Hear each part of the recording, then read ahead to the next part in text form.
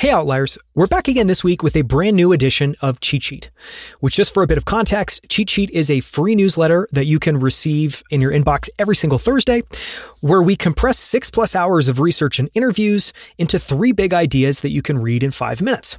And effectively, the kind of context and background for this is every single week, we release around 90 minutes to 2 hours of interviews with one guest. In addition to all of those interviews that basically get condensed down into what you can listen to or what you can watch on YouTube as episodes every single week, there's a lot that's left on the cutting room floor. There's a lot of research that's done that we don't end up covering. And so one of the things that we wanted to try was to try to compress all of the research and all of the interviews into just 3 big ideas that you can read in 5 minutes. So you can sign up for this as a free newsletter at cheatsheetnewsletter.com.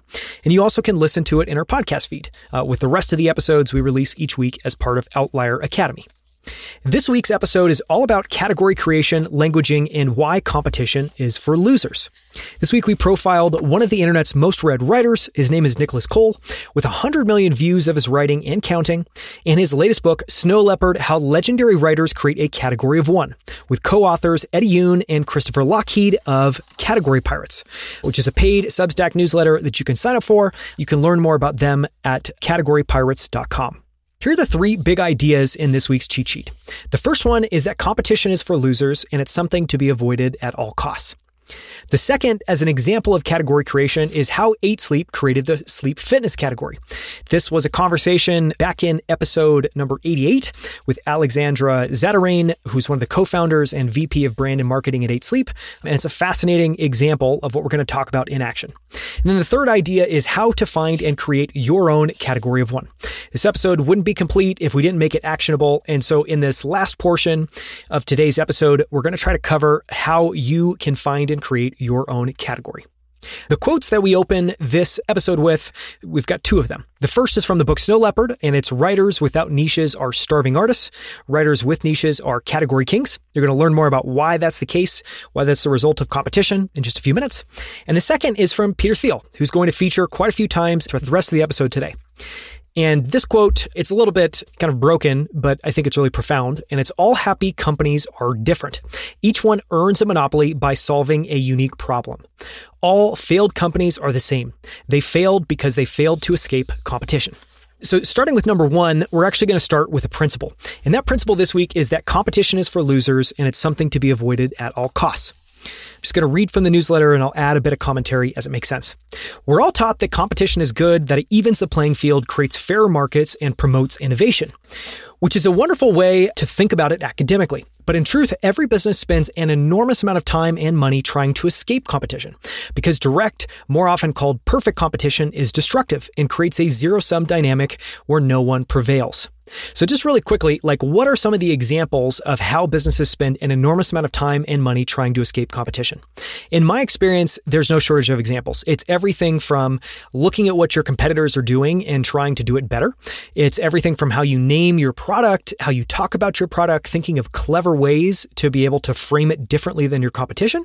And so generally, when you look at all the business activities that companies do as they think about how they compete with their competition, it all is along the axis of better. So they're not trying to compete by offering something different to customers. They're trying to beat their competition by offering something better. And it's typically marginally better. Although you as a team, you as the founder might think it's much, much better. A lot of times you fail to communicate that in a really compelling way. And from a customer's perspective, you blend in with the rest of the competition. And what we're going to talk about today is why you want to stop competing along this axis of better and why you want to start competing along this axis of different, which is all about category creation.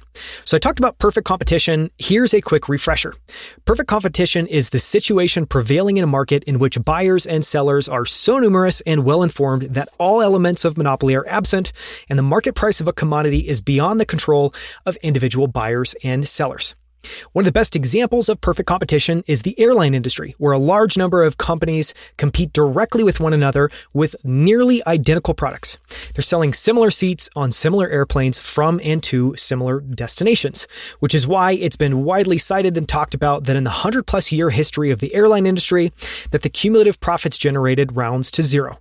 And I linked to an article here. It's from the National Bureau of, Economic Research that is around a specific time frame. I think it was looking at from 1980 all the way through 2010. So it's looking at a portion of this 100-year history of the airline industry, but this literally broadly holds up. And all the research that I did trying to validate this, I found nothing that discredited that point of view. And so I think the reason I use that is the airline industry is something that everybody listening has experience with.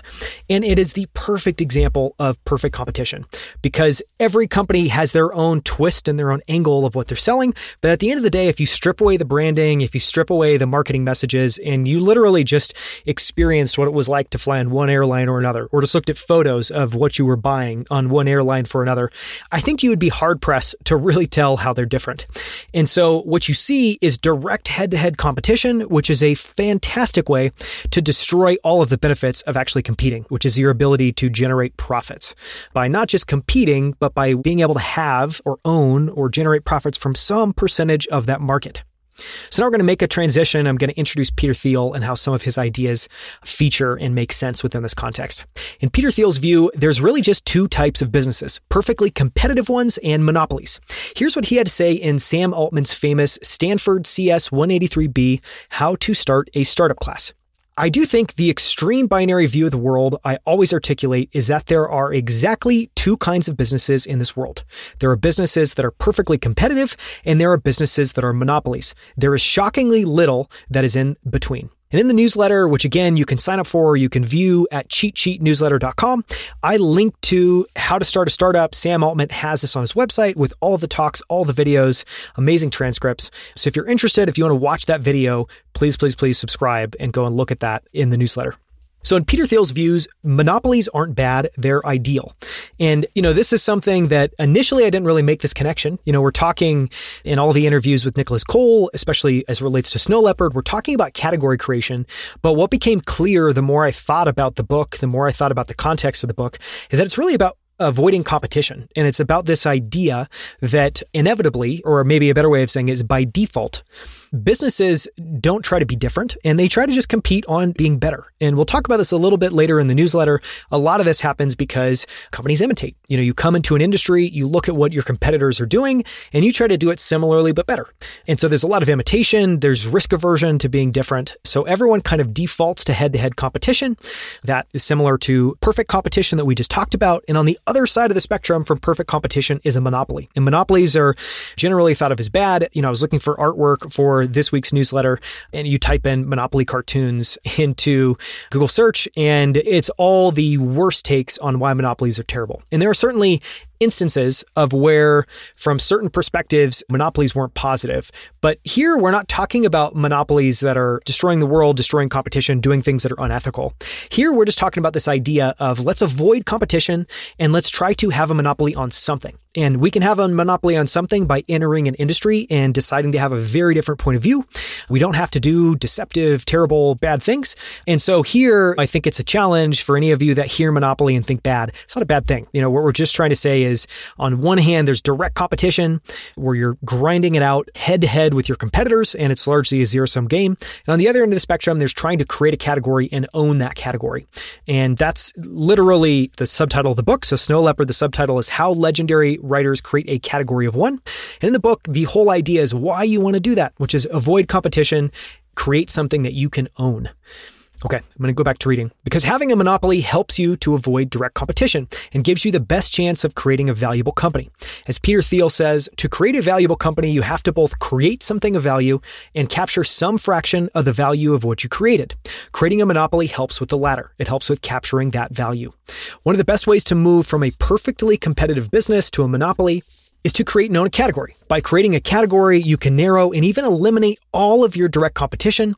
You move from competing by trying to be better than your competitors across one or multiple axes to selling something different entirely. So now we're going to move on to point 2 and talk about an example of this. So I've just talked about this idea of why competition is terrible. The fact that what you actually want to do is be able to create a monopoly. The monopolies aren't bad, that you're trying to effectively create a monopoly in a small area or in a niche or a portion of a market. And that's not a bad thing. So let's talk about an example. So the second thing is a case study, and it's a case study of how 8 Sleep created the sleep fitness category. And one of the reasons I wanted to do this is, we now have 140 plus episodes. episodes. It's a great way to be able to connect ideas so we can just make more compelling points. And I thought this was a great way to take something that might seem philosophical and high level and really ground it in a real example. Okay, so I'm going to read a bit from the newsletter and I'll add more context in a bit. 8 Sleep is a fantastic example of a company that moved from perfect competition to monopoly by creating their own category, which they called sleep fitness. But that didn't happen on day one. It was actually a response to feedback from Keith Rabois, who was the investor leading their Series B. Keith is someone, just to add a bit of context really quick, Keith is someone that I got a chance to work with at Square who is just phenomenal. I think his ability to be original, his ability to think differently, his ability to have conviction and be able to act on that conviction is incredibly inspiring. And so he's someone who, I continue to draw a lot of inspiration from. It just happened to be that he was a part of this story, which is cool. Like most companies, 8 Sleep started by imitating their competitors and companies they thought were focused on their target customer. Here's how Alexandra Zatarain, co-founder and VP of Brand and Marketing, described the early days in episode 88. So this is Alexandra. I'm just going to read a little bit of what she said. There's a lot of power in imitation, but I do believe now that when you're building a brand, your brand is about your own beliefs about what the world should look like and your position in that world. You need to have a really strong point of view. I don't think that you can build that out of imitation or A/B testing.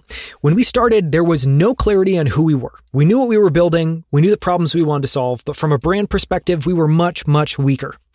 Fast forward a couple of years and 8 Sleep had an incredible product, a smart mattress that heated and cooled you so you could get the best sleep of your life, but their sales were floundering. They were competing with every other legacy and new mattress company to sell a better product to customers hunting for their next mattress. They were engaged in perfect competition. Then came the lightning strike moment, as Alexandra Zatarain told it.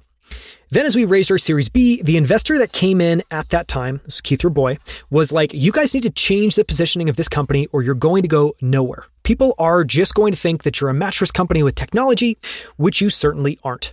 That one comment changed everything and led 8 Sleep down the path of creating an entirely new category that they called sleep fitness. This is one of the things we'll talk about in a second. When we talk about category creation, it's not this insanely complex act. It's the act of thinking deeply about your category. So what you're selling, what you're creating, the problem that you're solving, the solution that you're offering customers, and then trying to come up with literally 2 to 3 words that can differentiate you from your competition and that are the basis of you creating an entirely new category. And in 8 Sleep's case, that just happened to be sleep fitness. So literally 2 words, one of which is sleep, the other is fitness. Relatively unremarkable words, and yet they join these together, and it's been the foundation for an incredible competitive advantage for them.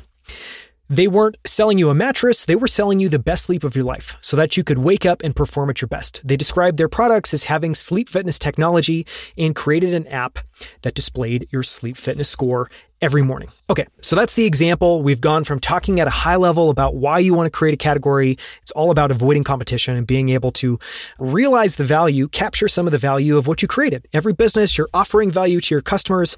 Your job, if you want to survive, if you want to thrive, if you want to have a sustainable business, is to capture enough of that value, enough of the value of what you've created, which for all founders listening, you realize how hard an act that is. It might sound that would be relatively easy. You just put something on the market and you put a price on it and you're good to go. That is not the case at all. So now let's talk about a framework. So we talked about this 8 Sleep example of literally going through this exercise of they had a ton of clarity early on what they were building. They knew the problems they wanted to solve, but they had no idea how to articulate that. And that left them in this direct head-to-head competition with Casper and every other mattress company you can think about that are all trying to compete for the same thing, which is you're going to get great sleep. It's going to cool you. It's all this same general value props. And yet 8 Sleep finds a way to create a new category, which is all around sleep fitness. And they thread that needle through everything. If you're interested in seeing just how good a job they have done of incorporating this idea of sleep fitness into everything, go to their website, 8sleep.com. Literally on the homepage, there's one section towards the bottom that's our mission, sleep fitness.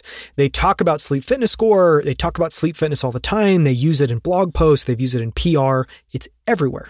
And so one of the ways that I've kind of thought about this that I wanted to share is, I think when you're creating this term, something like sleep fitness, which it's almost very similar to deciding what your brand colors are. And your job, once you make that decision, is to paint everything that you do in your brand colors. And the reason that you're doing that is to create associations with customers, to deepen those associations with customers, and to make it so that you show up in the world as a singular, compelling thing that people can remember. And it's the same thing with words. And what's really happening here is languaging, which we're going to talk about in a second. So we end this week's newsletter and this week's episode with a framework. And that framework is how to find and create your own category of one. As evidenced by 8 Sleep's move to sleep fitness, much of the initial work to create a category comes down to what Snow Leopard calls languaging, which is the strategic use of language to change thinking. And this is something Nicholas Cole said much better in one of the interviews, which is that what languaging is all about is you're trying to take an idea that's in someone's mind and you're trying to move that to a different location. So you're trying to take something that they don't think is remarkable or interesting or that they have one perspective on, and you're trying to shift that, break it, move it in their mind and be able to own that movement and this new association. Here's a quick overview from page 165 of Snow Leopard. Category design is a game of thinking. You're responsible for changing the way a reader, customer, consumer, or user thinks. And you are successful when you've moved their thinking from the old way to the new and different way you are educating them about. The way to do this is with words. But before you start the process of identifying the 2 to 3 words that will define your category, yes, that's really all you get. You need to start by developing a strong point of view. And this is something we're going to talk about in a second. This was a challenging area where we're trying to take all of this information and boil it down into 3 points you can read in 5 minutes. This was an area where I felt like I probably should. I felt like I wanted to expound on what a point of view is. But one of the challenges here is to try to keep this as brief as possible. And so I just want to say you need to start by developing a strong point of view. This is a big idea, and I'm trying to flesh that out throughout the rest of the newsletter as best I can, but it's something I could go on much, much, much longer about.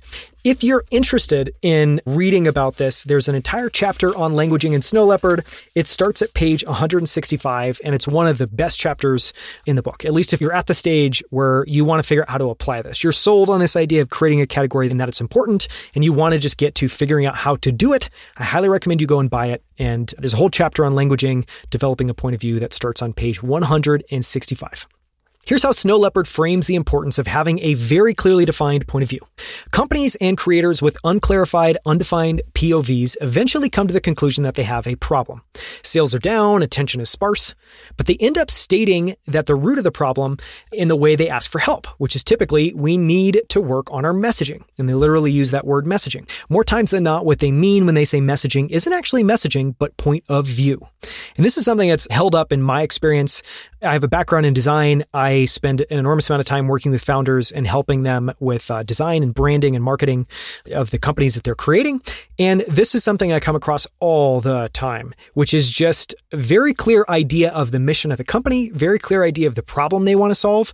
But just the team's not at the stage, or they just frankly haven't put in the work to try to develop a really, really, really strong point of view. And we're going to talk about what that means in a second. But that point of view, just to go back to Alexandra's quote, I think she said it perfectly.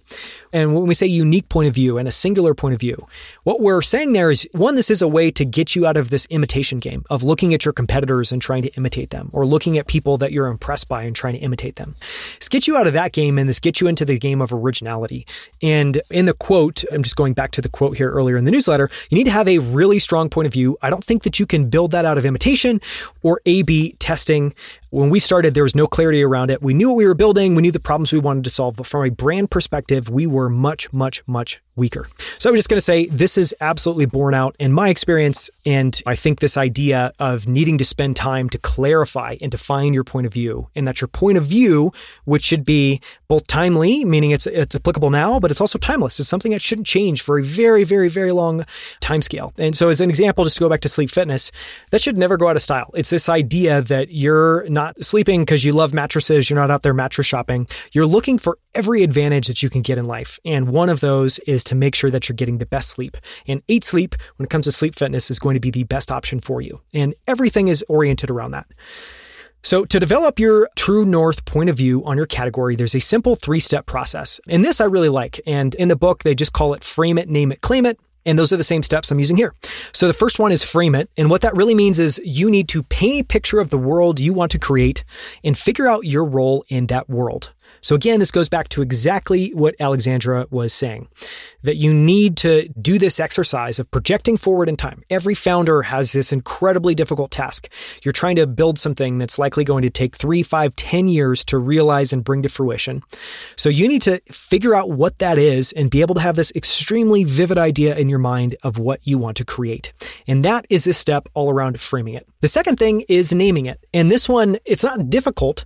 Nicholas Cole even says this in one of the interviews, that this isn't a difficult process. It just takes time. It takes effort. You need to put in the work to do it.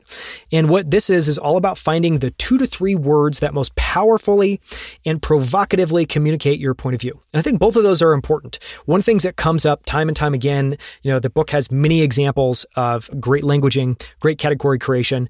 Most of the best categories, at least when they're first introduced, are provocative. It is a provocative idea. It is something very different from what others are offering or how people have typically talked about a category. And so when it comes to naming it, again, this exercise is find 2 to 3 words that most powerfully and provocatively communicate your point of view. And then the last one is to claim it. And in the book, there's not a clear idea of what claiming it is. So I'm going to introduce my own. And what claiming it is, from my perspective, is you need to go all in. This is a full send. You need to not be timid about it. You don't need to be trying to test to see if this is actually the point of view.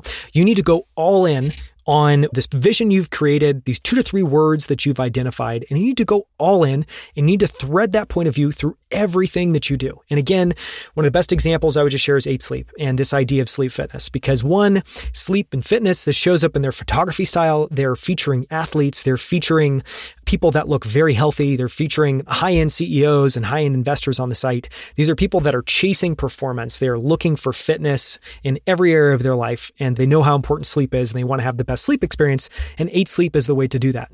And so I think they've just done a masterful job of landing on 2 words that on their own are very unremarkable, joining those together, and then threading that needle through everything that you do. And again, just to go back to that point, what do I mean when I say thread the needle?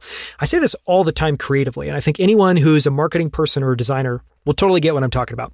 And what I'm talking about is just really simply, again, think of these words like your brand colors or like your logo. Your job is to put that on everything, because again, and we've covered this in many, many, many episodes. One of the best episodes on this is my conversation with HVMN, which makes drinkable ketones. The founder there, Brandon, does just an amazing job of talking about this idea of synesthesia and how at HVMN, if you can go and follow him on Twitter, you can go on HVMN's website and look it up. And again, that's HVMN. It's kind of like human, but spelled with 4 letters. But everything that they do has a same feel. It has the same look to it. They're using the same colors. Sorry, Michael Brandt is his name, not Brandon. Talks about this as synesthesia. So that's basically the idea here. It's just, when I say thread the needle, I mean, it's not just a thing to like put it in the headline on your homepage and call it a day. You need to figure out how to thread this into everything that you do. Thread it internally into your mission statement, the way you talk to your team, thread it externally to how you talk to your investors and the press. 8 Sleep's done this. Sleep Fitness is all in their PR announcements and in blog posts. So thread that needle. Don't just put it one place. This is something that you now, it's like that old axiom. People haven't heard it until you've said it 100 times, until they've basically asked you to stop saying it. It's the same thing here. You just need to claim it. And that means go all in and thread that point of view through everything that you do. So again, those 3 steps: frame it, name it, and claim it. In 8 Sleep's case, they knew from day one that they weren't a mattress company. Their goal was to fuel human potential through optimal sleep, which they ended up calling Sleep Fitness, and then threading through everything that they do. They develop sleep fitness technology. That's literally how they talk about it in all caps. I think it's a registered trademark. They provide you with a sleep fitness score in the app. Their mission, literally on their homepage, is sleep fitness. So my challenge to you to close out this week is, what can you frame, name, and claim to create your own category? And again, if you're interested in reading, if you're interested in clicking through to some of the links, you can find what we just covered, and you can sign up for this newsletter at cheatsheetnewsletter.com. In this newsletter, I'm just going to give you the URL. It's kind of cringeworthy. I'll include it in the show notes as well too. But it's cheatsheetnewsletter.com/p/category-creation-and-avoiding-competition. So much, much, much easier just to go to cheatsheetnewsletter.com. But this episode, this edition is all about category creation, languaging, and why competition is for losers. Thank you so much for listening. I hope this has been helpful. Please subscribe at cheapcheatnewsletter.com.